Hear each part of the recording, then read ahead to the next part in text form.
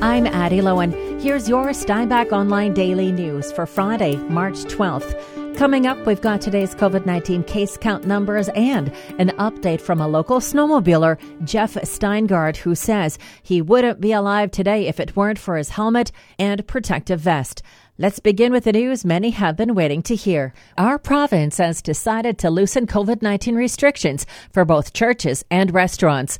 With more, here's reporter Shannon Dewick. Chief Provincial Public Health Officer Dr. Brent Roussin says within churches, masks will not need to be used while household groups are seated at a service, as long as they are appropriately distanced from other groups and are not singing. The other changes allowing outdoor dining on patios at restaurants and licensed premises.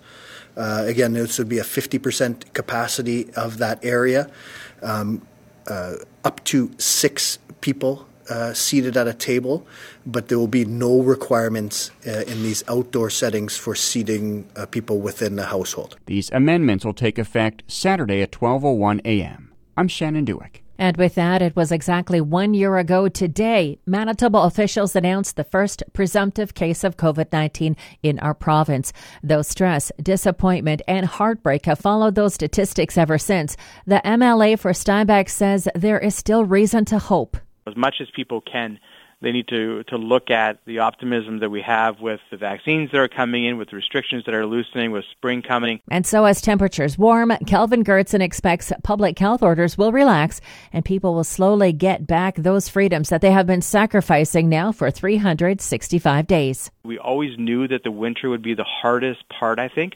It's probably been harder than most of us imagined it would be.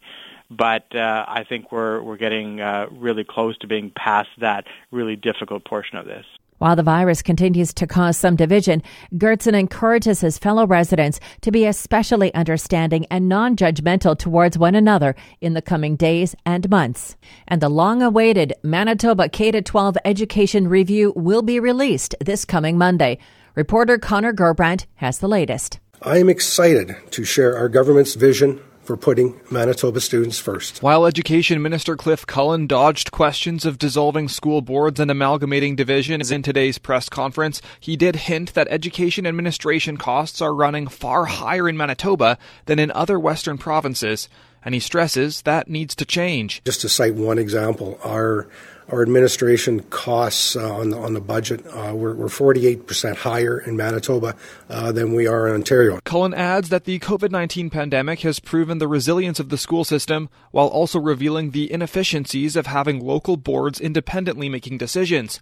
What that means for provincial education, he says, will become clear next week. I'm Connor Gerbrandt. And it is unlikely that the strike of Manitoba Hydro workers will have a significant impact on customer service, but there is a chance.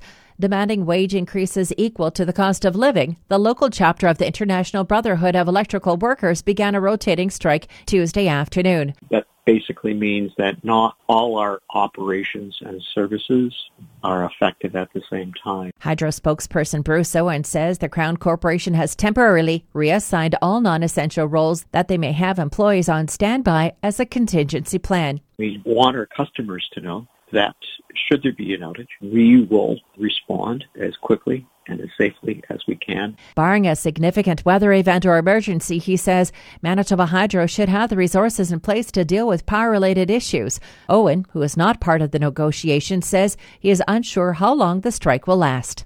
And RCMP are investigating a break-and-enter that took place at a home on Cutlass Drive in Steinbach last night.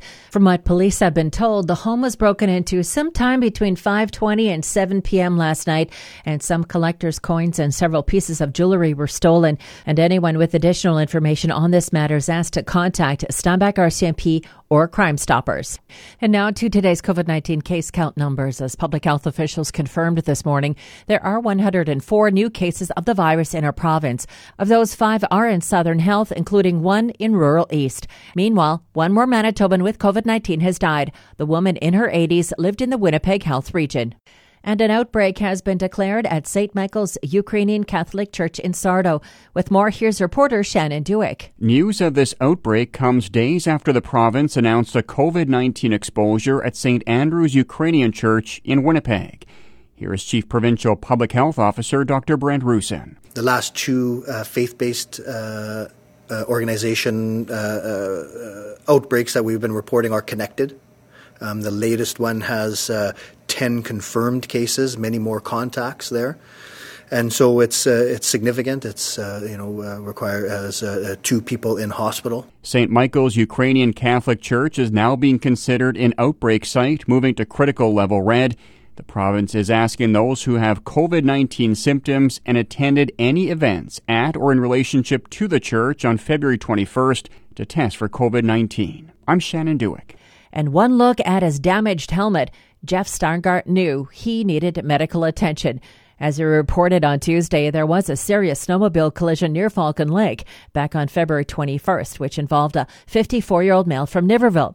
Jeff Steingart says he remembers the leader of his group signaling that there was traffic ahead. And then the next thing he remembers is being told he was going to an ambulance. They sat me on the snowmobile to say, you have to go to the ambulance, it's waiting for you. And I was kind of, not really wanting to go anywhere. They said, nope, you got to go. Here's your helmet. Go. They handed me my helmet. I looked at my helmet. I shut up. I put it on and I went. There was no disputing the damage to the helmet, why I needed to go to the hospital. A photo of Steingart's helmet can be seen in the news story at SteinbachOnline.com. And Steingart says he feels lucky to have only suffered a cracked scapula and a crack on the outside of one of his vertebrae. And RCMP as well believe that Steingart would have died if not for his safety equipment. Find details on these stories and more, including photos, videos, and interviews on SteinbachOnline.com. I'm Addie Lowen.